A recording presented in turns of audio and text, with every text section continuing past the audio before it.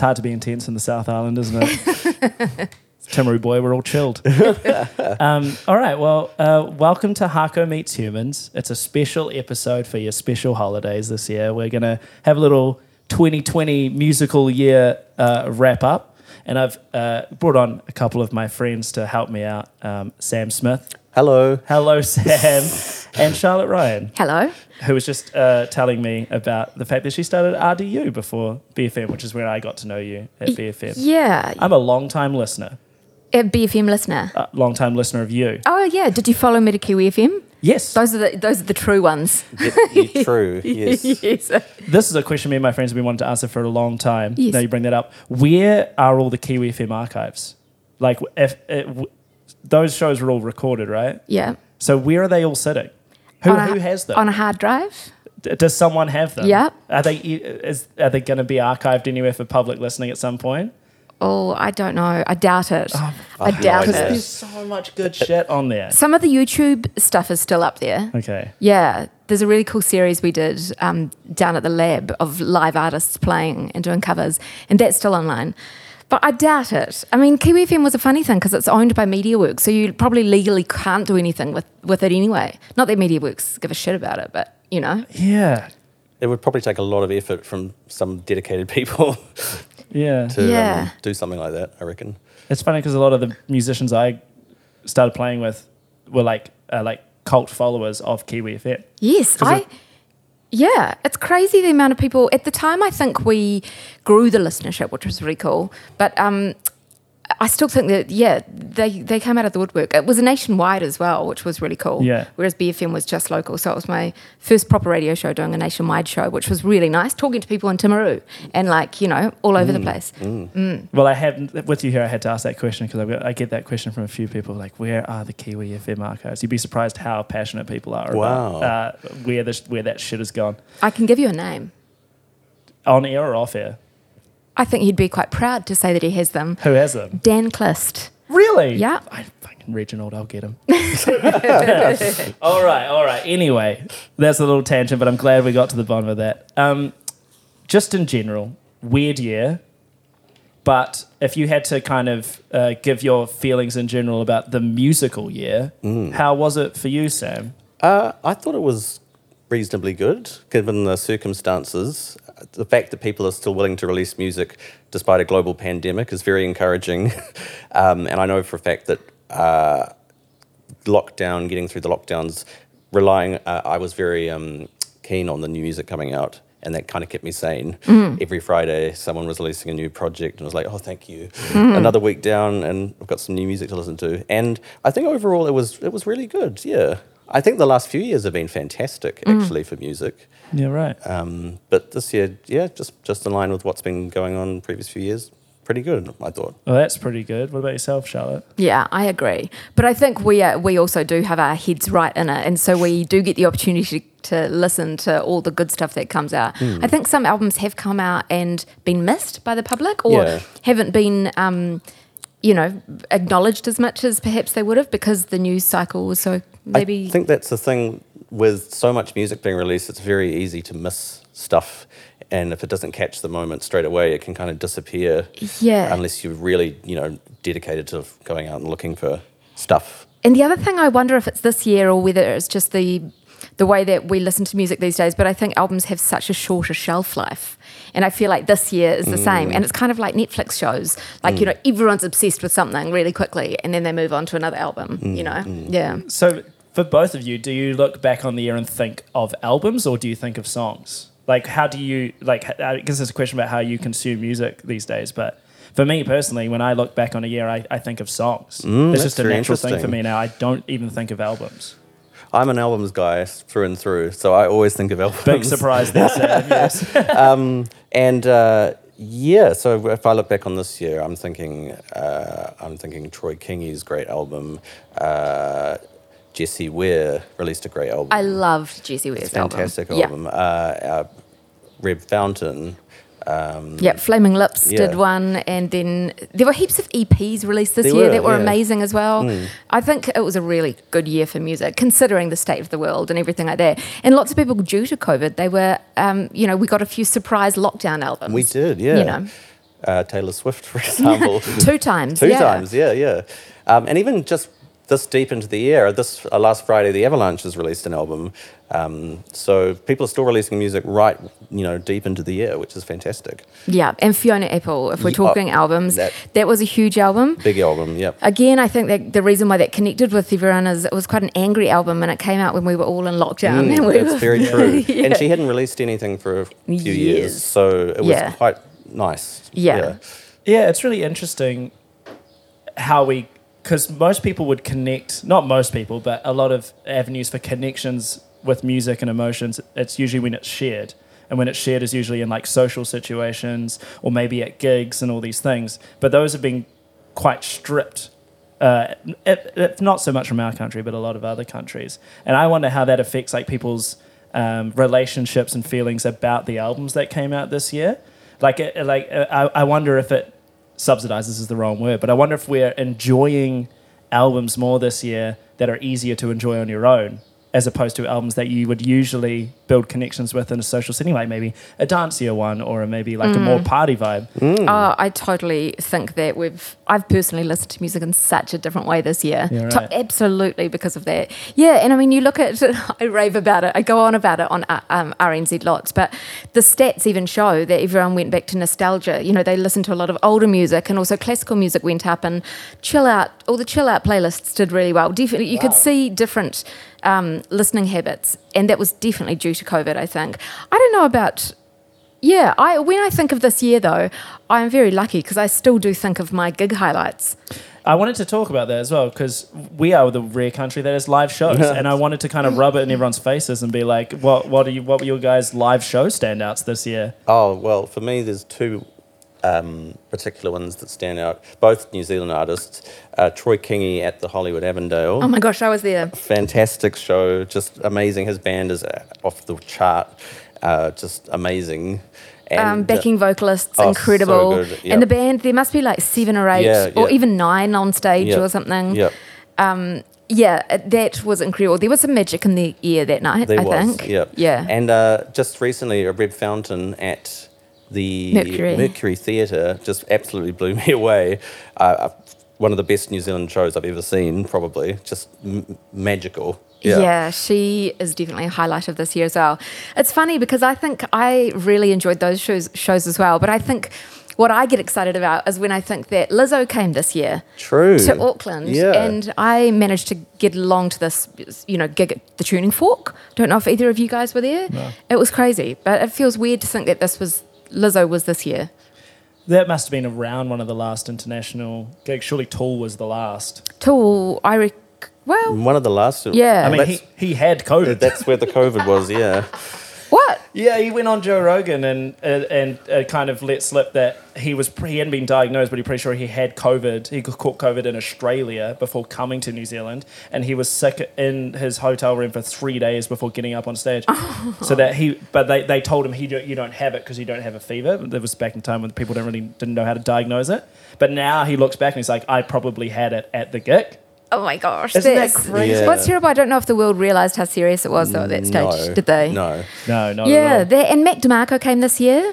That show was pretty cool. And another highlight though of mine was seeing Marlon Williams at Frida Magola's, which is this tiny little venue in Grey Lynn. It's like this little wine bar. And he did this cover of Max Merritt, Sailing Away. And Max Merritt had just died a couple of weeks earlier. He's this legendary Christchurch rock and roller, but then became really famous and moved to Australia. But yeah, that was pretty special. Yeah, wow. It's hard to think that Laneway actually happened this year as well. Oh my gosh. Yeah, crazy to think that. I didn't love Laneway as much this year. No, I didn't either. I worried I was getting too old. I was like, what's happening? I just think the top of the artists were a bit targeted to a different sort of demographic. I don't know what it was, but I wasn't feeling it as much as previous years. Yeah, it didn't have as much of a personality. No, or an identity. I don't know why. I couldn't. And they had some awful luck with cancellations, last-minute cancellations, and that kind of thing. So, I don't know if they had one big indie band. No, not really. No. Yeah, it was. Well, they had Fontaine's DC scheduled to play, and they pulled out at the last minute, which was a bit disappointing. Yeah. but they didn't have like a slow dive like they had a few years ago, or Belle and Sebastian, so to speak. Yeah, that would bring in the older people. People always laugh when I say this, and I laugh at myself because it's like, I don't put on fucking festivals, so good on Laneway and the people who make it run. But I feel like I feel like it's in the middle of like two lanes that could go in. Like either it should be like they should be cracking, like getting huge names, indie names, like you say, like all these things, and just become like a kind of almost a big day out stand-in, but with a bit more of like a musician bent. Or my personal thing is like when it first started, it was essentially here are the like new indie alternative bands that you've never heard of, but they're like going to be big. Like XX played, Florence and the Machine. I would kind of love them to do that, but for hip hop. I would really like to hear like brand new cutting edge hip hop stuff be flown into New Zealand. Well, they kind of did do that a little bit. Yeah. Laneway, the last couple of years, have had some amazing hip hop artists. Yeah. And last year they had Charlie XCX. And Already this huge, year. This year. Yeah, already huge. Denzel Curry was already big. Anderson .Paak was already big. Like, and there's that genre is having such a huge wave, and other genres are now coming into it. And I like, as much as I know, there's a whole bunch of shit that I don't know what's going on. And for me as a punter, thinking like, what would I want? What would bring me back into Laneway? The identity of we're going to introduce you to some pretty off the wall stuff that you're not going to get introduced to before. I'd be like, you know what? Yeah, sign me up for that. But you're a music lover, so you probably know those artists. Isn't the festival for music lovers, Laneway? Like, who is it for then? Is it for the general public now? I think so. I think it was going towards that way with the most recent one, just with the selection. With the selection of artists. Yeah. It was quite, there were quite a few dance acts and poppy kind of stuff that I wouldn't associate with what Laneway has been in the past, so to speak, which has been very sort of indie, alternative, some very underground artists that didn't have much of a following here at all. Yeah. But no, I think it's year on year. I was the publicist actually for Laneway for about 4 years. And so I'll always love it, and I'll probably always go each year. But I think this was just one of those years. They've announced they're not doing it 2021, but 2022. It will be interesting to see the lineup. Yeah. Well, it's a beautiful venue. Oh, it's fantastic. Albert Park's a gem. Yeah. That's a good point. They are saying we're not going to do one. A lot of festivals are announcing for that time and past as well. Do you think they must be slightly nervous? Like, I can't imagine being a festival promoter or a promoter in general in the world at the moment. What do you guys feel like? How do you feel in terms of like the live confidence next year? I wouldn't want to be in their position because you just don't know what's going to happen with the COVID situation. It's a big risk putting on a festival at the best of times, and this has just amplified it tenfold, I reckon. Yeah, I know. I've done a couple of interviews recently with promoters who are putting on festivals, and I'm kind of like, why? One, they are definitely all optimists. Right. Two, they're optimists. It's such a risk at the best of times, and now with this, because the insurance doesn't cover COVID at all. But what's beautiful, and I'm an optimist, and so what beautiful silver lining has come out of this is now all the festivals are talking to each other, and they're actually all working together because they've all got to do new COVID restrictions. They've all, got to invest more money into not security, but more COVID investment, so, to know where they are and put hand sanitizers here and there and da-da-da. And also they need to complement everyone else's festival schedule because they've all got, if COVID hits again, then they've all got backup dates. So they've got to, all their backup dates have to complement each other's backup dates because it's still got to work in a cycle for their artist. Yeah. So. Well, I saw earlier in the year a live panel with all the promoters, and it was like, this is the first time I've seen everyone in the same room kind of thing, just talking about common issues, common goals, that kind of thing. It was just very interesting to see the different perspectives of people. Yeah, it was really interesting. Yeah, it's really cool. I have much admiration for promoters. I'm too anxious at the best of times to worry about making money because they put their house on the line. They put their well, Blink came in here and was talking about ending camp because it was costing $250,000 each year, and he's like, what if I can't do it? I'm stuck with that amount of money. And I'm like, yeah, that would be a crazy thing to try and fall asleep. You create a business and then you make that business bankrupt, but it would be awful. It would be. Yeah, it would be awful. Blink needs to do another festival. Those Camp Alohams were amazing. Yeah. Yeah. I'm sure if you told him, he'd say like, I'm doing online ones with my Synthstrom stuff. So What did you guys think of the online streaming over the year? Some of it was very good, I thought. The Beths did a very good job, I think, with their ones. Some of it was a bit kind of iffy, I guess. I guess for a lot of people, it's a trial and error, experimentation, new way of doing things, and I think people get better as they do more of it. I reckon. Yes, Yeah. I really connected with the guitar singer-songwriter ones. Yep. I think when there was a full band and I was in my house by myself watching it, or with my family watching it, it felt too different. But when it was just one person on the computer and you were there as well, I think it felt more intimate and it was nice. Yeah, I think it showed that it's that the medium is its own skill, and I think a lot of musicians tend to have the idea that the skill is the music, and it doesn't matter through which filter you put it. If it's good, it's going to translate automatically. But I don't think that's true, and that is, extra credit, like you said, to the Beths, because they're actually. I sent a message to them saying that they were definitely one of the bands in the world for me that held my attention and were doing interesting things for me to still be invested in the band when they put an album without really touring the world, and they could only do the New Zealand dates and all these things. I was thinking about listening to and seeing the Beths the whole year, and I'm not. And for me, I got instantly bored of the Instagram live performances and all those things. I didn't watch a single one. I wasn't interested, which I found I didn't really interrogate why, but it didn't have that thing for me. Well, it's a small screen. I put it up. I hotspotted it. Is that what you call it, to my TV? Oh yeah, well I get Chromecast hotspot, whatever I did. Yeah. And so that made it better. Oh, interesting. Because I wonder just on your small screen whether that was difficult. Yeah. Yeah, and I mean, like, for me also, like, my favourite live band's Wax Chattels. Yeah. And, like, that was my favourite gig of this year. So I like quite intense, like, visceral experiences. Yes. So that probably, for me, doesn't translate super well through an Instagram. But, yeah. We need technology to change. It needs to update. So next COVID lockdown, you can get sweat flung on you or something. VR hi-fi systems with like 4D. God. I know. Yes, it's like home theater systems, but for music. I've seen this before. Why aren't they? I hope they're like recording in VR. Like they should be recording every Coachella set, all this stuff, so that you can go. Oh, wouldn't it be great? I want to watch, the Rolling Stones in 1970 at Hyde Park or whatever. Oh my God, and you'd be in the crowd. You'd be in the crowd. Ah, genius! It's the future. Well, they've don't already got holograms of dead artists, which are kind of popular. Hey, that's actually a good thing. So, one saddest passing. There's been a lot of passings this year in too music. many. Too many.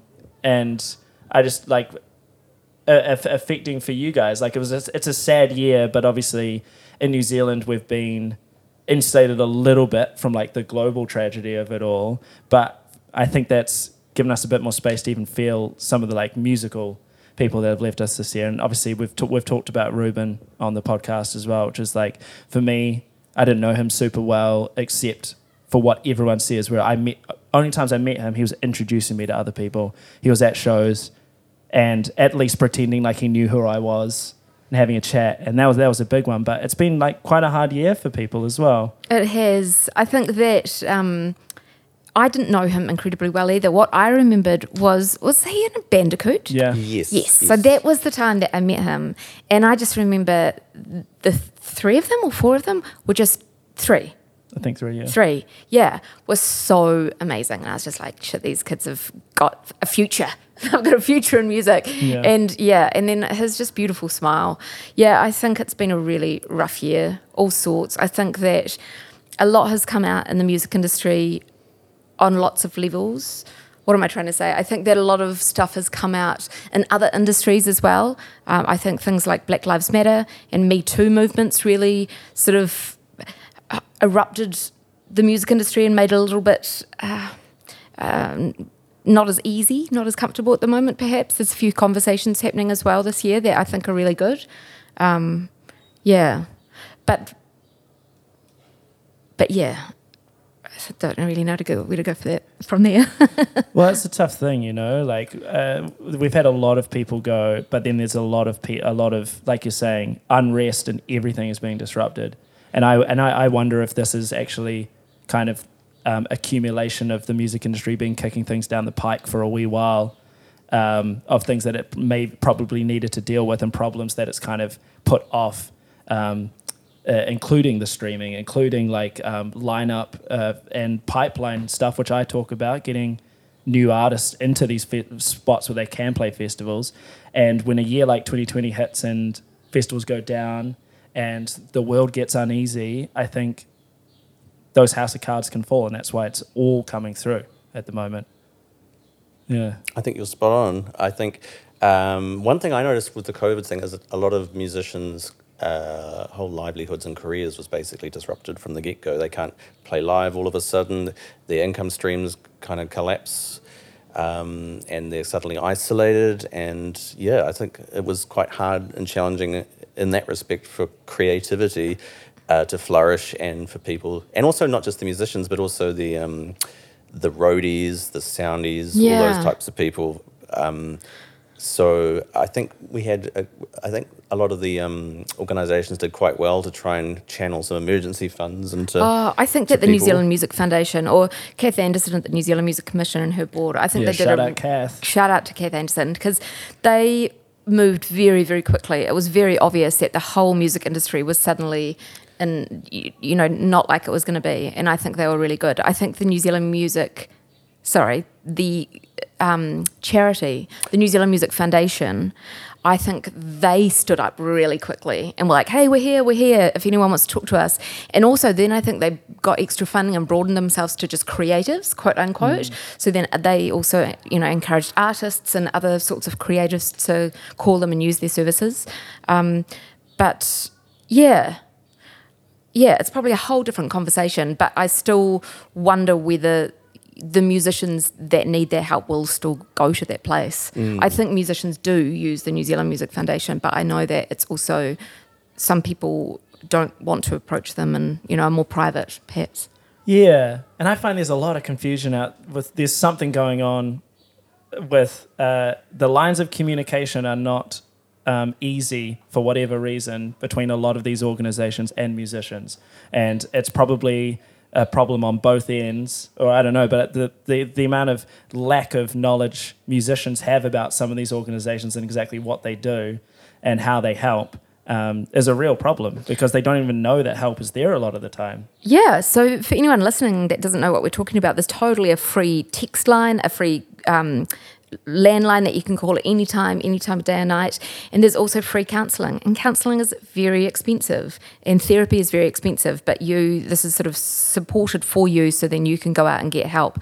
Because I love this organisation, but some of the ways that they market, they'll put flyers at a gig. I think that no one's going to pick up a flyer at a gig. Oh yeah, guys, I'm just picking up a mental health flyer on my way out, Yeah. Like it's, but yet how do you communicate to those people? And hopefully through, your podcast and us being on the radio, we can, drop it and stuff. But I think it has to, hopefully will become a very well-known and accessible place. Yeah, for people to go. Well, I'm a very strong proponent of the formation of some form of musicians' union, which I don't think New Zealand has.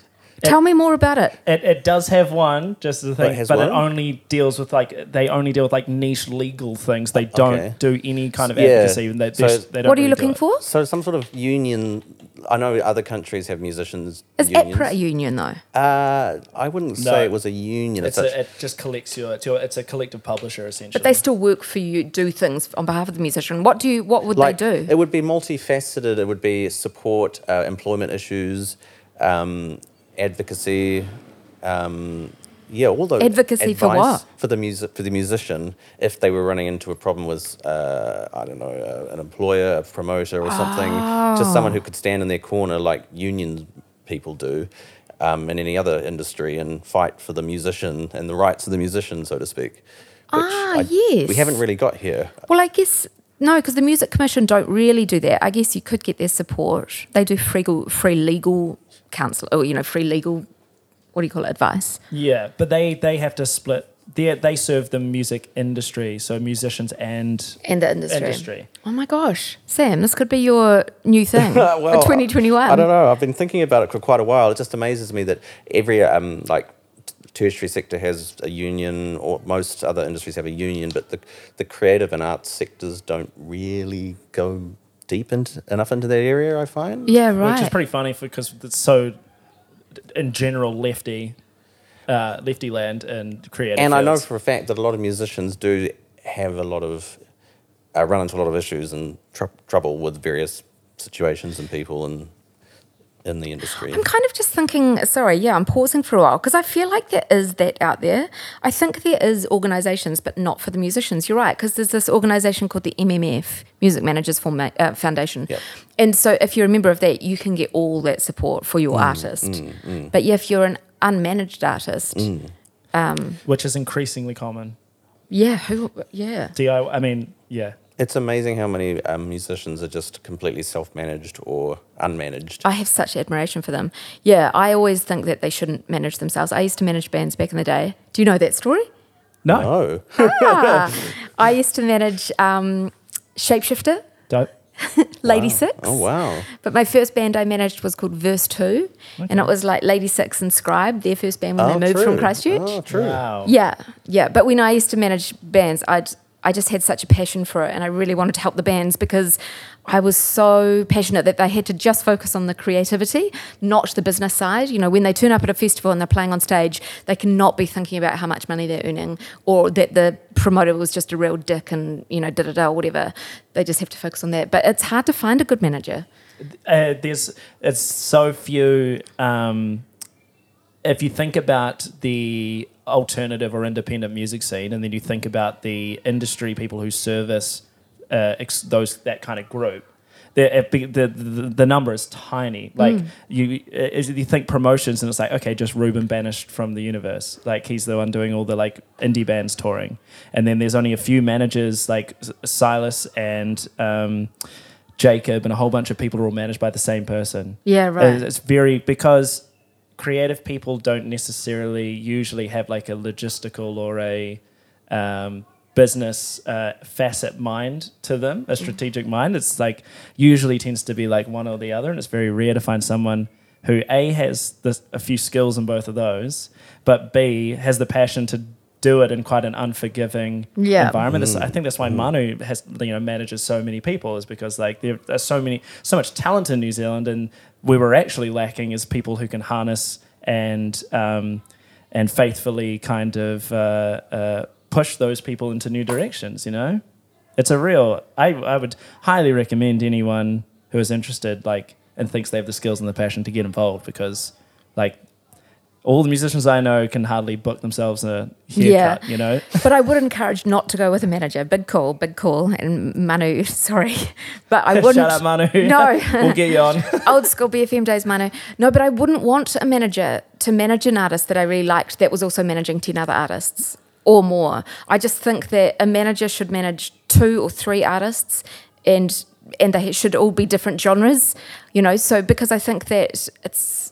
Yeah, I mean, but saying that, that's bloody hard. If I was to set up a management company, which I never would do again, but if I was to do that, you'd have to manage quite a few bands to make it financially worthwhile.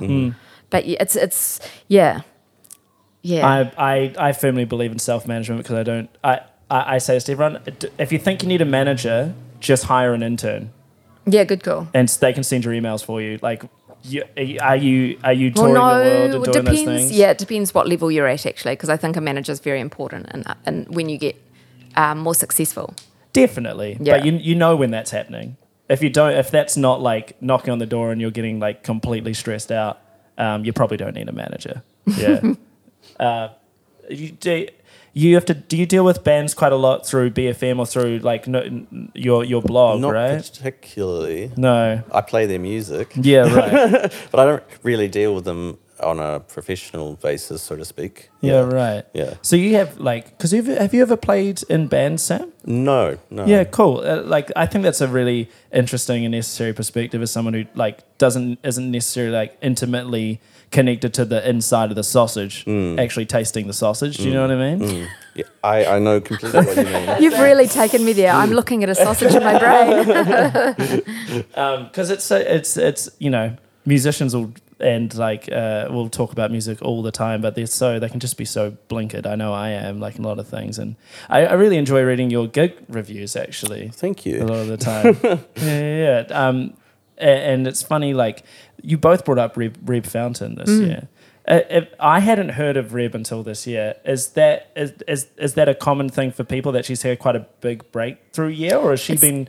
Definitely been a big breakthrough year. Right. Yeah. I've known of Reb for quite a few years, but that's probably from my time at BFM and Kiwi FM. She was playing music with a whole lot of really cool musicians, and doing backing vocals. And also I just had she's just an amazing woman. So we actually got her on to do backing vocals in the Neil Finn album that we recorded live when I was working for Neil Finn. Oh, I know that album. I watched the recording of that. Yeah. So he did this album called Out of Silence, and he live streamed the recording to the world. Yeah. And he was like, oh, we need some, who should we get in our choir, da-da-da. And I was like, this girl's really cool. And so she came in. Of course, I didn't know. Actually, it sounds like I'm getting credit, but trying to flex. But I'm not at all. Oh, it should be a flex. That's fucking cool. No. But she has an amazing voice, and I'm so glad she got to do that. And then from there, it's because her children have sort of grown up, I think, and she's finally been able to focus. And then she recorded the album at Roundhead Studios when I was still working there for Neil. So, when I was in the studio, I was sort of not involved in any sense apart from smiling and greeting them and listening. Yeah, right. Yeah. But it's pretty cool. The album is really, really special. Her live performance, her confidence has grown so much. Like, for the Others Way last year, she played the Mercury Theatre. And I saw that and it was like, oh my God, this is amazing. I feel like that's a night that lots of people spoke about. Right. But even a year later, her performing was just so much stronger and better. Yeah, she's a star. And for you is this year your kind of like big fan moment of Reb Fountain? Yeah, I hadn't really listened to her too much before this year, but I was very impressed with the album. It was one of my favourite New Zealand albums of the year. So the going to her show and seeing the music live was just like the icing on the cake kind of thing. Her band is so cool. Oh, it's so good. Yeah, She's got like a different vibe for each member in a sense, and then she's a different character herself. She's got this really cool rock and roll girl. I can't remember her name, but she used to play in the Rock and Roll Machine back in the day. And she's got really long hair with her head down and playing the bass. And then Dave Kahn on violin and backing vocals and guitar and all sorts. Yeah. I can't remember the name of the drummer, but he's amazing. Yeah, he was very good. Yeah. Reb Fountain was nominated for AMAs. Yeah. But in some hard categories. Very hard I think, categories. Right? Yeah. Sam and I have had a nice little interview talking about the AMAs, so we kind of know our perspective on that. But you were there the whole night, and it was like, how do you feel about the whole rebrand and the whole new structure of it? And how did it feel being there? It was hard being there because I don't feel like I actually got the true experience because I was working the whole time. So in the opening drinks, I was running around with RNZ camera and doing social media videos and everything like that. Then when the show was on, everyone that won, I would interview them afterwards. Right. So it was quite difficult I didn't get to sit and watch the show the whole time, just in certain bits I'd get to go out. I think the rebranding, calling it the Aotearoa Music Awards, is fantastic. I think it's excellent. I think the fact that they're now looking to see how diverse they are, I think they're really working on trying to represent the music industry better, the music scene better, and I think they're doing that well. I don't know if they quite nailed it's always going to be a hard thing doing it live for TV and also making it good for the audience. I, again, don't think that quite worked this year, but Yeah, I agree. I thought the format was, the Jules Holland format, as I call it, was didn't quite translate well to the live audience, because I was in the audience and everything was so far away a lot of the time, the performances. Because the thing with Jules Holland is that the audience is actually standing by the piano, like you're on the floor. I think it's admirable that they even thought of that way because, COVID, if there had been a lockdown, they still would have been able to do it, but it'll be interesting to see what happens next year. The other issue I had with the awards was, I think the Hall of Fame thing needs a night of its own kind It of was thing? meant to. Oh, it was meant to. Yes. Right, okay. Yeah, so the Hall of Fame was actually meant to be its own event. So Right. this year they inducted 6 Yeah. Hall of Famers. Usually they only do one. And it's actually now going to be a combination of APRA and the Aotearoa Music Awards. Right. Because APRA also do a Hall of Fame, Yeah, which they they do, didn't yeah, do earlier yeah. this year. But anyway, so it's meant to be its own event. Okay, cool. So is the Artisan Awards. Right. They're meant to be their own event as well. Yeah. But due to COVID, they just couldn't do it. Right, okay. But yeah, I completely agree. Yeah, the 'cause covers band doing their songs just didn't do it No. justice. I would have liked to have seen, it, when possible, the actual inductee do their own performance, like they Yes. do with the Rock and Roll Hall of Fame Yes. in America, and also have like different inductees for each person with someone who's maybe influenced by that artist. Yes. Yeah, that would have been nice, I think. Yeah, definitely. Is there anyone, when you think back in this year in New Zealand, that you think didn't get as much attention or could have been in and around that wasn't? Are we talking just generally or in Hall of Fame? No, sorry, generally. Generally. In the AMAs, yeah.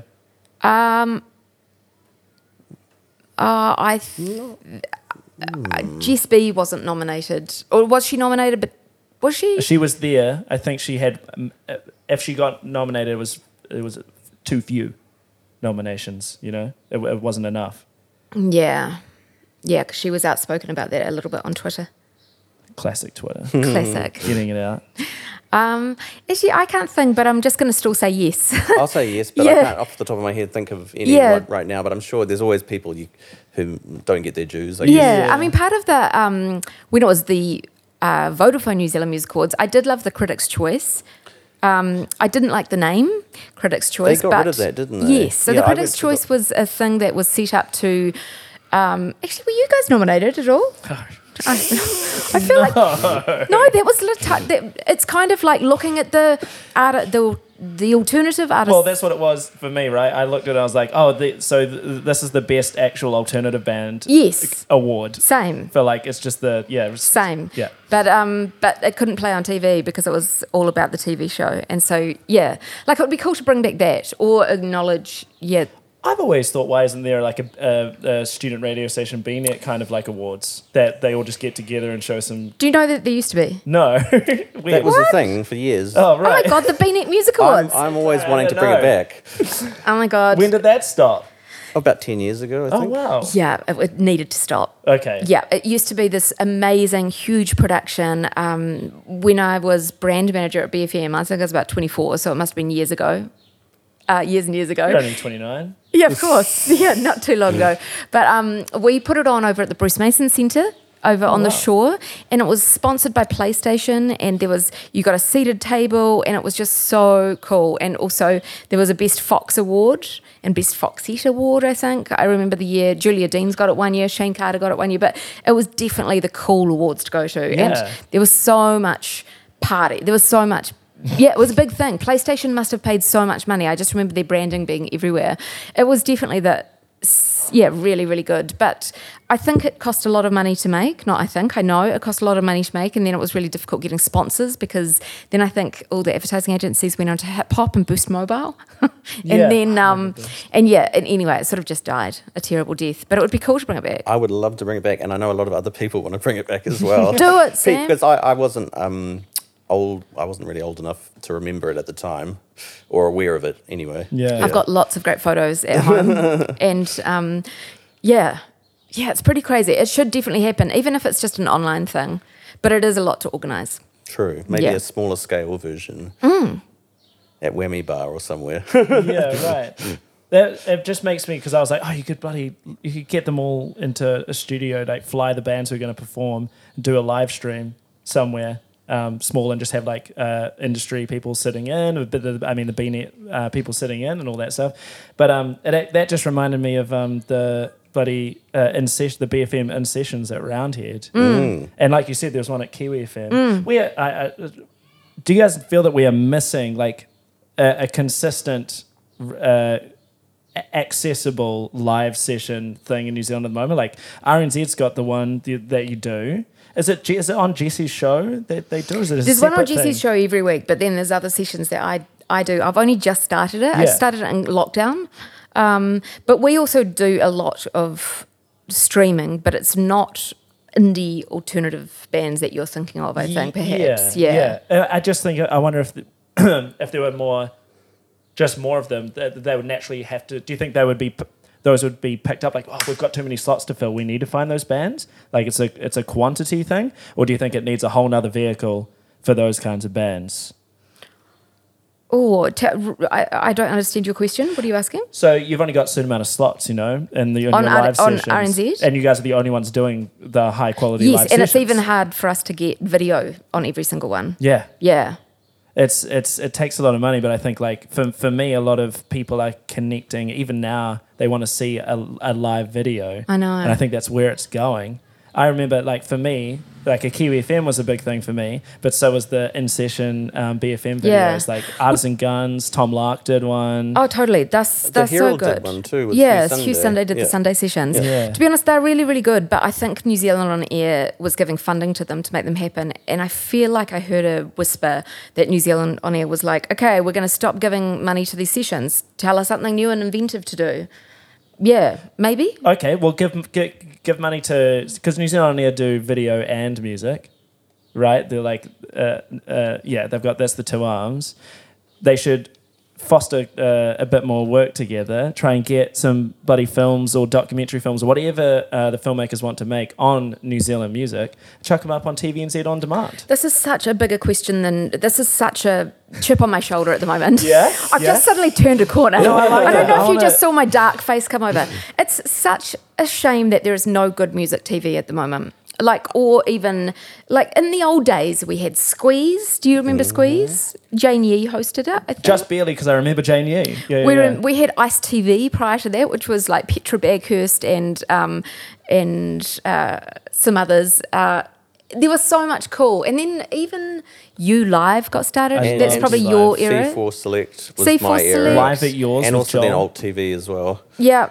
Yep. Yeah, there was so much good stuff, but that just doesn't happen anymore. No. I've got small hope that it's going to come back, and that is the discussions that are happening about RNZ and TVNZ uniting, or not uniting, but being merged, which is a really big thing. And I'm going to take the flag of music. If it happens and I still retain my job, I'm going to be like, okay, music has to happen on TVNZ. Well, it's not that more expensive than doing anything else with I mean, the to be media. honest, I just remembered there is something music-y at TVNZ at the moment. It's a Nikamore getting old bands back together. Maybe it's just that it doesn't rate. I mean, yeah. But maybe they're trying to make television shows that we used to watch instead of trying to. This is why I like that you brought You Live up, because I think that they actually really tried to do something that the people at the time, the young people at the time that they were trying to reach, were actually engaging with. Yes. Which was everyone was on Facebook and wanting to comment on the videos. Yeah. That wouldn't work now because no one likes Facebook anymore. But it's the intention behind it. It's like, we're not trying to make a traditional, let's not just put it in the hands of people to make a traditional TV show. Let's put it in the hands of the equivalent of the musicians we're trying to show. So we're trying to highlight some like very inventive, talented New Zealand musicians. Why not then also put the filming and the television side also in the same kind of inventive things and try some new things? And I think TVNZ On Demand, if that was stayed around, that seems to already be building a little bit of are we going to put on some like new things? We're going to try some things. It would be so cool if TVNZ On Demand did a series of live shows, even if it was like Solomeo, Troy Kingi. But again, if they did get funding to do a 10 series, episode, whatever, it wouldn't be indie bands that you would probably love to watch. Yeah. I've kind of accepted that. Yeah, but I haven't. Because that's the bigger problem of how do we turn, because not... It's like, how do you introduce new bands to mass audience? That's the thing, we haven't, and do you not think that explains, I think me and Sam talked about it, but that explains some of the lineups that we see, because we don't know how to do it, which means we're stuck with the growth stopped at some point when Shapeshifter got as big as they were, and it's hard to grow another band to their size, so they have to fill that slot every time. Oh, I disagree with you on that. Okay. I reckon LAB's totally, even 660 have stolen Shapeshifter's spot, haven't they? No, oh yeah, sure, but those are two bands in 10 years. Look, if you look at all the lineups, they're all from the 90s and the 2000s. Like, where's the new big, like, how can the Beths, let's just say the best case scenario is the Beths, right? a band who started. They did the pipeline of starting in Whammy, selling out Whammy, and now they're rising through the festivals and getting worldwide attention. Yeah. That's 4 of the best members of all the best bands in the last. Benny, where does she fit into your theory? Well, she's full record label development deal thing, which is totally. That's not disparaging. No, but she's not. I don't think.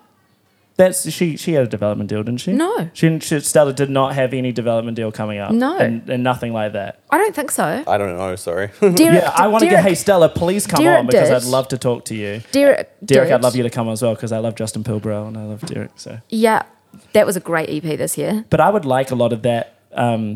That I want. New Zealand's really good at that. New Zealand's really good at our pop pipeline, commercial radio, LAB 660, Benny, Derek, Lord. Great. And you and I love indie bands. We love indie bands. How do we make it easier for bands like the Beths to do what the Beths did and not just be these? You have to be a genius who write all these really great You've songs. got to to get up write a there. good song. But we know people write good songs all the time. They're not fucking great songs, though, are they? I don't know. Who are you thinking about in particular? Who is the most underrated band this year? Oh, great. I love this question. Same. This is hard. Oh, maybe I'll look at my notes. Look, do you know what the biggest, for me, the biggest crime, and it might just be this year, but like you can easily point to people like Anthony Tonnen. Water Underground, one of the best songs that's ever Oh my written in God. New Zealand. But like, He's been where around is for he? a long time. Well, he's been touring constantly. Doing his own stuff, but it's because he's no one's putting Anthony Tonnen in the places he should be. He's Kane putting himself Strang's in. another one. Oh, Kane's writing an album. Yeah. Anthony's writing an album. Yeah, they are. But I just don't know whether. If Kane wrote. I mean, Kane writes amazing songs, but if he wrote a huge hit, Phaser he would Days. definitely get. Yep, Phaser Days. She'll be up on the lineups when she releases her new album. Yeah, Phaser Days is a good one. Yeah, she'll be totally getting on those lineups. Yeah. And I guess what I'm asking is like, where are the tastemakers in the media other than yourself? Like, who do you look at? Because I view you as a bit of a tastemaker and someone who's going to We platform need to something get that you like. Zane Lowe on the phone and put some New Zealand bands in his ear. Yeah. Like, where's because like I think he does get that. he must do. Yeah. It's such a small place. Yeah. I was And he thinking that the other definitely day. gets Benny fed to him. He did, yeah. Yeah. I'm trying to think of a really underrated artist.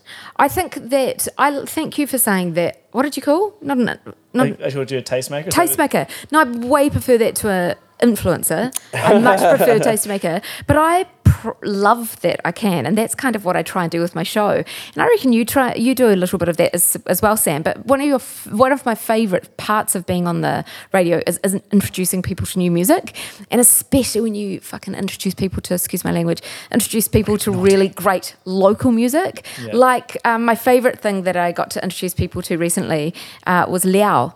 Yeah, he's great. Yeah, David Yeah, so you through guys Noah Records. talking about that. Yeah, so I got him on playing live, and the audience, I knew they would. They loved him. Since then, people have messaged him and want to manage him, and just things are now, That's cool. I'm so stoked that Yeah. I was able to do that. I can't do that every I time. saw but him play a few weeks ago at BFM's Drive Island. Oh, yeah. And it's just so good. His voice is like an opera singer. Hey, and shout out Drive Island and BFM because If you want to talk I about watch a lot of tastemakers, those. BFM are a tastemaker. They definitely are. And particular DJs consistently. are on there. Particularly, Yeah, you tune into know. Jess Fu, Totally Wired, all new music show on Saturday. See, I would love. I actually prefer another show that runs on a Saturday. It's on RNZ. I'm from 12 to 5, Music 101. They should bloody put a camera crew in Jess Fu's hands. Do you know what I mean? Imagine her going around talking to the Banshee platforms. Yeah. I've never met Jess Fu. She's great. Yeah. And every week she does a feature where she interviews an artist about their new album. Yeah, well, Danielle Street, who hosted that previously, she did that as well. Yep. There's And been a it's long list of people. Yeah. who've No, come through BFM's definitely. I think even Under the Radar could be seen as well as a Tastemaker. tastemaker Yep, because yep. they, support amazing music, and that's how I'll discover it. So it's good. Well, you're in there as well. Well, you're both in there because you're the only blog I still read. I don't know. thank Do you you. know what I mean? Like other people don't really write very interesting things, and all the interesting people tend to go to like, oh, I'm going to do like podcasts or do like videos and stuff now, but I like reading. I wish there was still like a, I'd love to Rip It Up magazine. I know it's like the economics of it all is not super great right now. Oh, it would be amazing if we could still have a music magazine. It's again like the music TV. It's really, really sad because I was a publicist for quite a few years, and the amount of stuff that you can get for an artist when they release their album now is so little compared to what you used to be up to. Like all the music, I don't know if you've seen Time Out recently. It's basically just 2 pages of movie stuff. Right. That used to be a 12-page or even 16-page thick magazine half full of music stuff that would come out on a Thursday with the Herald. Dominion Post does very little music content now. It's hard to get coverage. Okay, well, so before we crack into the more listicle stuff, that makes me think. We've spent a lot of time talking about what we used to have that isn't around anymore. A little bit of time, at least, anyway. Yep. While also there's a lot of great stuff happening now. How do each of you feel? I think this is how we started, I guess, but how did each of you feel? How do you feel about the New Zealand music environment and the landscape in 2020? And how, when you look forwards to it, do you think we're going to have these new things to look at again? How do you feel in general? I think there's a lot of uncertainty because of the pandemic and just the general environment. A lot of stuff's up in the air, in media in general. So I think it's going to be a kind of wait and see kind of game. Time will tell. Yeah. It's been my theme sentence for this year. Time will tell. Yeah. Yeah. I'm hoping for a lot of things, but whether they happen or not is another question. Yeah. Yeah, I feel really blessed and grateful with our music scene at the moment. I feel like the New Zealand music industry is I feel like New Zealand music is very healthy at the moment. The industry is a strange thing. Time will tell. I'm very interested to see what happens with streaming. Whether people come off Spotify? Yeah. Yeah. I think there's been more momentum this year, gradually building about the ethics around artist pay and all that. Yeah. And something I think is going to give soon. It's really interesting. I have debated Spotify so much with people recently because it's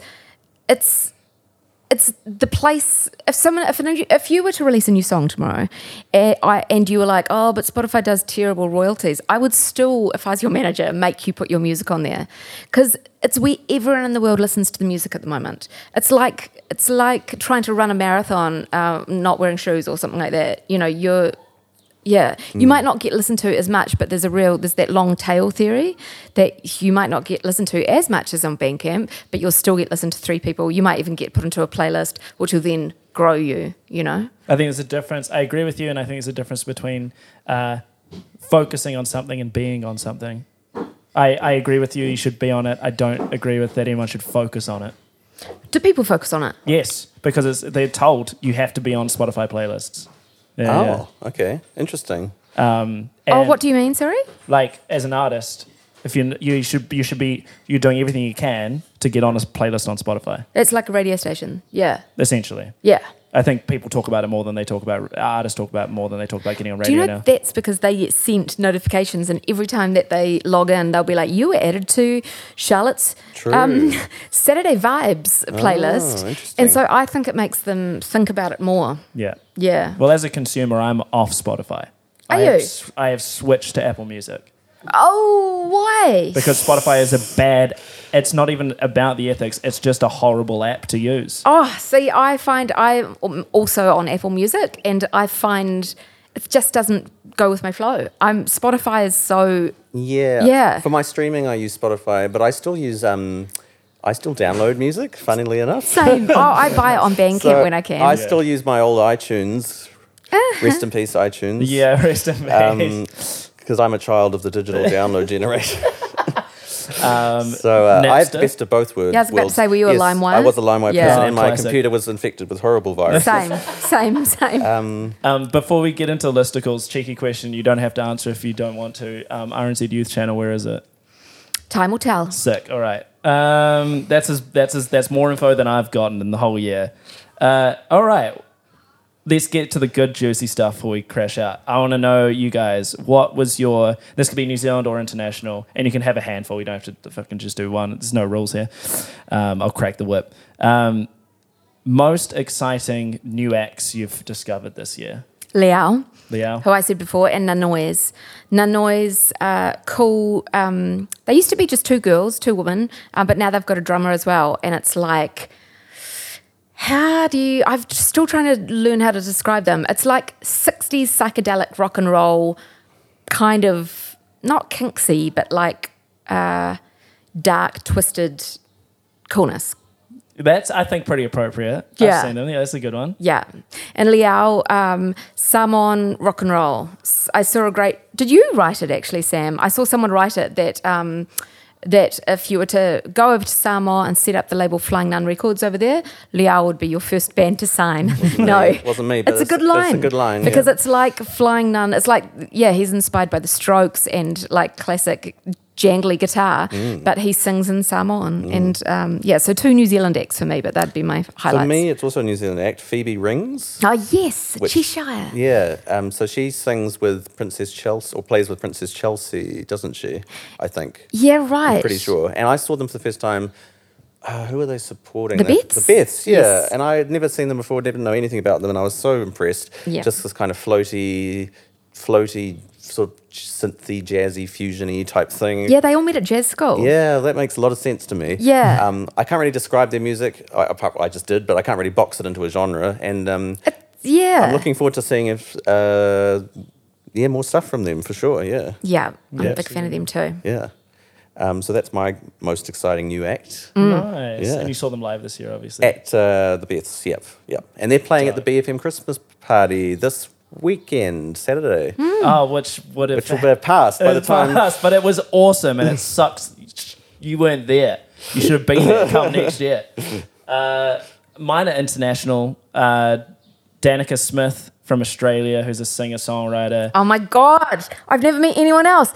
Is it the song Armour that got you? Yeah, Suit of Armour. But Oh my have you God. heard Sweet Melody that came out as well? No. Oh, go listen to Sweet Melody. Shout out Danica. She listens. I interviewed her over Instagram Live. She just was like, yeah, why not? Okay, so this is a plus side to Spotify, and Yeah. I know that it's not cool to like them, but her song came up, Suit of Armour came up in my, suggestions or whatever, and I fucking fell in love with it, and it's been one of my highlights. And I went and tried to Google her. There was no album bio. I should check recently whether there is.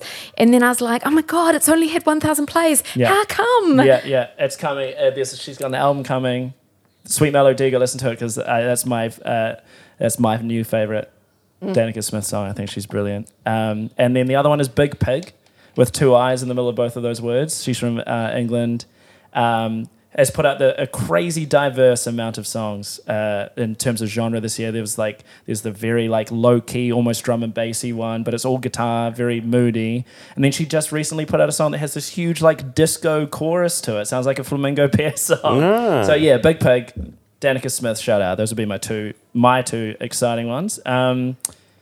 Favorite artists of this year. Well, I've got 3. Okay, Troy Kingi, shout out. for his wonderful album, and his 10 album series that he's doing, 10 genres, 10 albums, 10 years, which is the most ambitious thing I think I've ever seen in New Zealand music. Yeah. Although James Milne did a single every month, Yes, remember? that was ambitious I thought that was ambitious as well. Yeah. And my 2 others are international artists. Jessie Ware, we talked about briefly early on, amazing kind of new disco album, What's Your Pleasure? Fantastic oh my gosh, record. Just that is so good. If you just want to put it, if you're having, I don't know, what would, if you've got friends coming over at 5 p.m. and you've had a couple of wines, then put it on. Yeah, exactly. It's so good. It's quite a sexy album, but it's real fun as well. Yeah. And my third pick with Gorillaz, actually. Oh, yeah. Because they released the best album they've released in probably 10 years. Song Machine Episode Season 1, it's called. And it's just it came out as a series of episodes. They were called episodes, individual singles, various features, including some quite amazing features, actually. What did you think of the Elton John one? I thought it was very interesting. I liked it. Yeah. It was weird. I couldn't really... I would never imagine just Elton John being paired with a very young rapper. Black? Six Black, I think Six his name Black. is. And it was an interesting song, Yeah. And then he's also on the album, there's Robert Smith's on there, Beck's on there, and also some more, some of my favourite newer artists like JPEG Mafia and Chai. So, I was very impressed and, just very impressed. Yeah, what about yourself?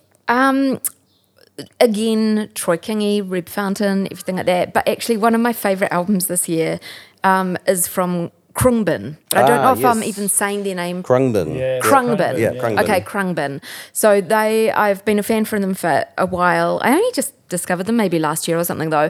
But this is their first album where they've actually sung vocals or done vocals with the music. And it's just Oh, fun. wow, I didn't know that. Yeah, all the other albums have been instrumentals. Oh, okay. But they're cool. It's hard to put them in a genre. Again, it's more of a vibe that I'd say. If you're in the afternoons and you Chill wanna, out music. it's chill out. But this one's definitely more upbeat. Yeah. It's more world music. Yeah. So one of the albums was totally inspired by Thai funk music. This one is a real mixture of sounds as well, but it's fun and upbeat, and I really love world music, and it reminds me a lot of that. Yeah, They've just put out a compilation, Late Night Tales of tracks that are influenced by. and it's crazy. Yeah, It's yeah, a yeah. really crazy album. Lots of cool world music that they're inspired by. Yeah. Yeah, sick. It was a real shame they were going to open for Tame Impala, weren't 2021 December. It's been rescheduled. they? Yeah, good luck. I'm still waiting for my Bon Iver gig that is Oh, now no. never going to happen and dear. not getting a refund. Sorry Paddy about Smith that. emailed me the other day, or not emailed me, but some ticket place. And they were like, yeah, it's not going to happen in April 2021, but it will happen. Small print. Get your refund here. I do want to Yeah. give a big shout out to Anthony Metcalf, who had my tweet of the year on this subject, which is you think it's hard to sell tickets to gigs. Imagine trying to sell tickets to gigs that might not happen. Aw. So like, yeah. He's a good man in the music industry. Shout out to him. Yeah, he doesn't want to come on, so fuck you, Anthony. Oh. Yeah. Why not? I don't know. He's just got an idea and he said he doesn't want to come on. He'll talk to me off it, but we'll get him on. For me, it was Idols. Yes, cool. yes. Like for me, having their voice this year was like incredibly timely, and I thought surprising as well in how they came out and did their thing. I really, really liked that. Cool. I'm amazed how hated they are by a lot of people. I don't get it. I don't understand. I haven't that. had it explained to me why they're so bad yet. I don't know. I didn't know that. I haven't heard these rumours. Yeah, I just online. I've just Twitter again. Too much Twitter. And they've been feuds with Sleaford Mods. Oh, and yeah. Fat White Family, I believe. There's. Oh, they're punks, They're punks. aren't they? Well, they don't like being called punks. No, they don't. I But, interviewed the but it's that guitarist and- alternative sort of, Yeah, no, I liked their album a lot actually. Yeah. Yeah. In fact, Post Punk's having a really good moment at the moment. Particularly from the UK, was Fontaine's DC, and also Shame. I don't know if you've heard of Shame, and my personal favourite, Black Midi, as well. And also, there's another band who I was going to on my notice for 2021, a band called Black Country New Road, You and I both love as them. well. They're fantastic. The most pretentious band alive. absolutely pretentious. So yeah, all those bands I just listed, all of them are fantastic. Yeah. It's hard. Like I think you and I, that whole English guitar thing that's happening at the moment. Well, English United Kingdom guitar. Yeah, thing, because Fontaine's really. DC are from Ireland. Yeah, and they're killing it. They are. Yep. So I'd say there goes. And again, like Danica Smith, for me, I think she's going to have a fucking amazing album next year. I'm really, really excited about that. Did you have a lockdown song? Like, is there a song that you remember? I made a playlist, a Oh, lockdown playlist of songs to listen to when you're locked, with kind of themes bordering on isolation and lockdowns Oh, yeah, and all nice. sorts of stuff. I didn't have one specific song though. Yeah, right. No. I think I was listening to a lot of Jessie Ware during lockdown because I was in really great habits. Like that first lockdown I was living my best life, walking every day, cooking great meals. Second lockdown, terrible, different. But that first lockdown, I was listening to Jessie Ware heaps, I reckon, because it was really upbeat and fun and sassy. To get you out of that I think lockdown so. funk, you know. But if you look at my most played songs this year, it's a very mix of depressing sore heart, like beauty, Yeah, right. and then the odd 90s hip hop jam thrown in. Yeah, right. You gotta. It's funny that you mentioned that nostalgia thing. 'Cause I think that's very true. Hey, if you were talking about punk or loud music that I because I love that sometimes. Billy No Mates. Have you heard of her? I think you and I have we must have had the same Spotify Algorithms. Yeah, because she's also great on Twitter. Follow Billy No Mates is on she? Twitter. Yeah, she's hilarious. Nick Bollinger actually introduced me to her. Oh wow. Yeah. She seems awesome. Yeah, and that song. Yeah, is there a song No or something? Which Yeah, is that was bloody the cool. one that I got into. Yeah. She's Australian. Gets in on it. Yeah. I did. I'm pretty sure this came out this year, but I'm not sure. Not entirely sure. But the what's that band? Now I've got Black Country New Road stuck in my head now that you said it. But it's that Rolling Blackouts Coastal Fever. Australian band. Yeah, Yes. that came out this year. If you too, like yeah. real estate, They played but want to be a bit more awake and upbeat, It's kind of listen to surf them. rocky, indie rocky, So catchy, so well written. Australian rocky. They played at Laneway a couple of years ago as were well. Yeah, awesome. But I liked that album. Yeah. If you had to pick one favorite album, Hang on, can I keep going with the guitar vibes? okay, Just for 1 minute, another bit. yeah, I like it. Okay, I don't know if they're in your vibe or era or scene or age or whatever, but Cut Off Your Hands were a fantastic band, and they called it quits this year and released one last album. And one of my songs of the year, I can't call just one of them, but is Blue Smoke Draft. Yes. And it's so cool. He wears those Talking Heads and LCD sound system love on the sleeve Yeah, of the he song. does, yeah. And it's just a really cool summer song. Yeah. Yeah, right. Yeah. And Cut Off Your Hands have just been killing it, for a long time now. They've done 15 years. so much Long time. and yeah. different stuff. I think you pointed out to me how different this latest album is. Oh from yeah, the first and one, when he isn't it? played, they Yeah. played. They're usually just a 3 or 4 piece, but they played with like a 9-piece band with backing vocalists and everything. So one album that if I had to pick I just one- want to know if you were forced at gunpoint to pick one. I just recently did my album of the year list, and I'd be stupid to go against what I picked there. It hasn't changed. I don't know. I'd be a hypocrite. So Fiona Apple, Fetch the Bolt Cutters. There you go. Yeah. That's my favorite album of the year. Cool. yeah.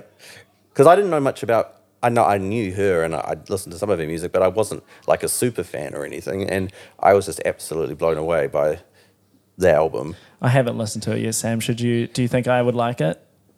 I reckon give it a go. I mean, it's not everyone's taste. I've got a shock face. What do you mean you haven't listened to it? I haven't listened to it. I thought you would have. It's probably not come up on your algorithm. Yeah, I don't know. I don't know Actually, why. maybe it's not. Oh, to be honest, I don't think. I think the reason why the album was so good is because we didn't know it was going to be. Yeah, as it was good. quite a surprise. It was a surprise Yeah. how awesome it was. Yep. And also, I definitely think it was one of those albums that I think we mentioned this earlier, but it's quite angsty, and and she talks a lot about having a dinner, or there's one particular song where she's having a dinner with a music industry exec who's a real dickhead, and she's just Relatable.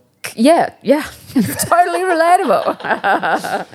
No, but I think that her angst suited people's headspace when they were listening to it. Right. Yeah, I will. I'm bad at that. When heaps of people talk about it now, I may end up not listening to it until Oh no! for a while. Don't get too excited about it though. Don't go in with high expectations just in case. Okay.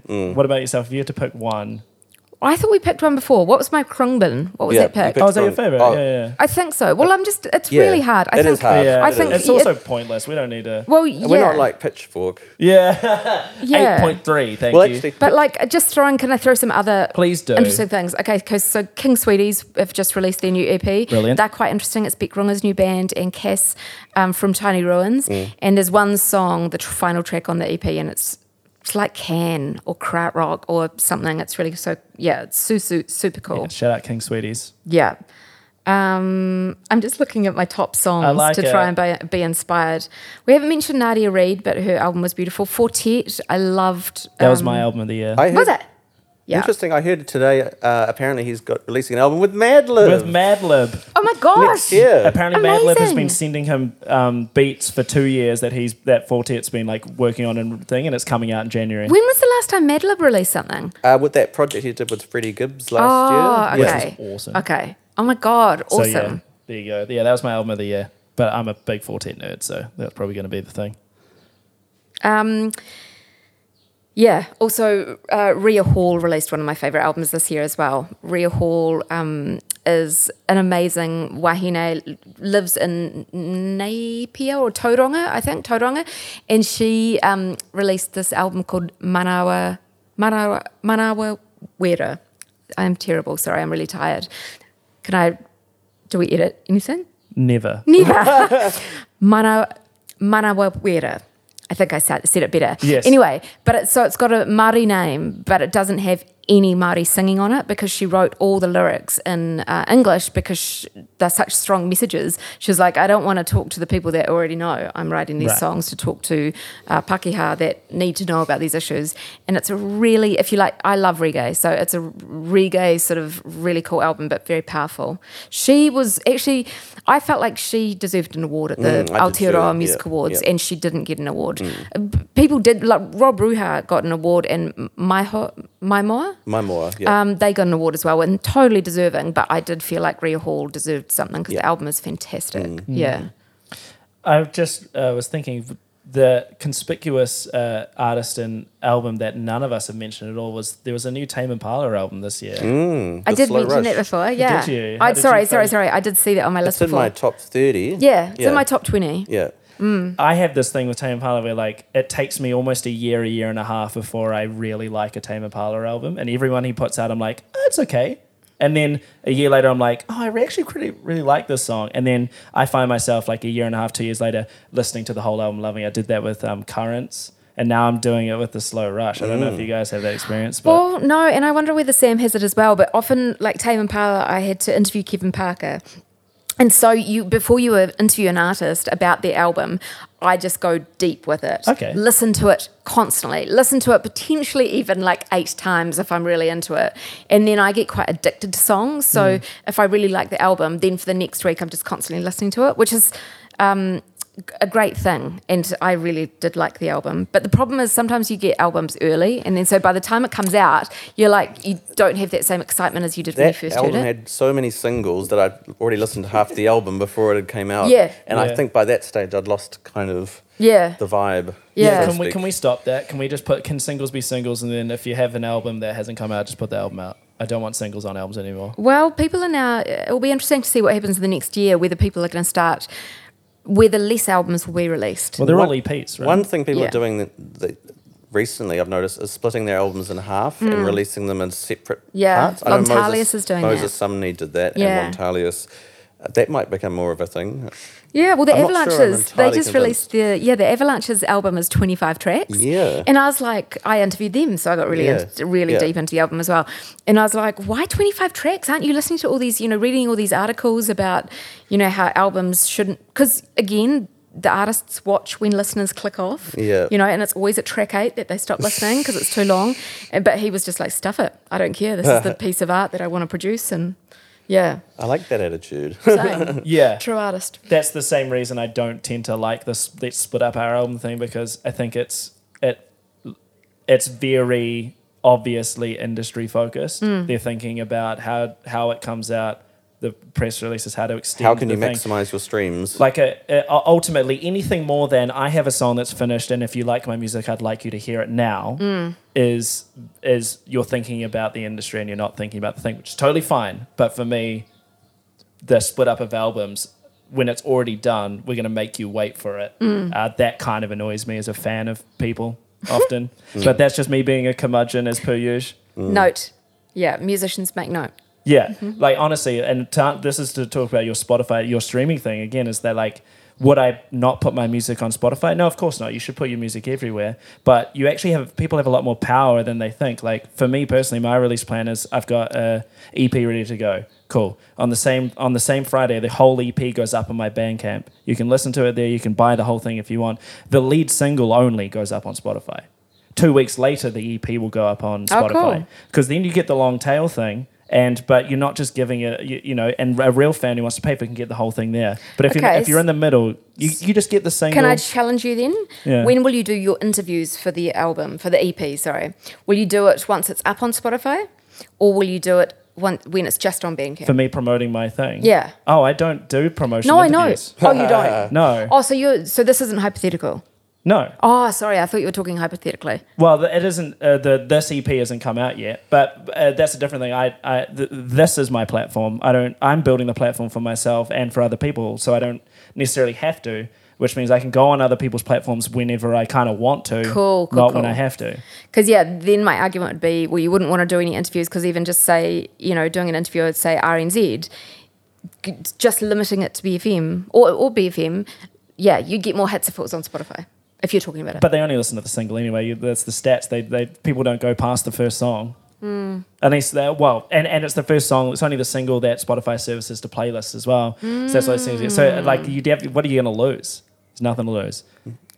Interesting. Anyway, that's a whole. I feel like this is, before we get into I think the last thing I wanted to talk about is just like who we're really excited about coming up for next year. Right? For next year, yeah. But I did want to say, I've really enjoyed this conversation, and it's been as meandering and as interesting as I wanted it to be. But this is kind of a proof of concept for me in a sense that these kinds of conversations between people in the industry about music, but also kind of slightly meta about how the industry works, is something that I think not only the three of us in this room are going to find interesting, but that a lot of people are going to find interesting. I hope so. And I would really, I would really love to try and push to have more spaces where these kinds of conversations happen in public, because my idea is that miscommunication in the music industry is because we have a culture of just talking about things behind closed doors and not in public. And I don't mean that in just like bad things, but I mean in kind of everything. And I think if we featured conversations between PR people and managers or media people, I think everyone would enjoy it and benefit Well, from that's why I really enjoyed those live Zoom conferences that I think it was the Music Managers Forum put on during the lockdowns. It was just really interesting as an observer to hear people's thoughts on different things. Yeah. So good on, because those Zoom meetings are awesome. Good on the people involved in that. Kath Anderson, shout out. I want to get Kath on here as well. Okay, let's. This has been really lovely. We're going to put our cards on the table right now, and we'll come back next year to see how wrong or right we were about it. Who do you have any inkling of what you're excited is going to come next year? I do. Okay, here we go. I even made a list of what I wanted to see, and what I know has already been announced. But, right. Just off the top of my head, the four artists I'm looking forward to seeing stuff from. Two I've already mentioned. Shame. They've got an album coming out, and the singles have been brilliant. Right. And Black Country New Road as well have got their first album coming out. But other than that, I know we're getting the second Avondale Bowling Club record. Ooh. So that's going to be exciting. And we're finally getting, after 7 years, another Sheepdog and Wolf album as well. So I'm looking forward to that very much too. Yeah. I am very much looking forward to the Sheepdog Wolf album. Yeah. I think he is such a clever man. He won a Critics' Choice Prize. He did, yes. Many years ago. Yes.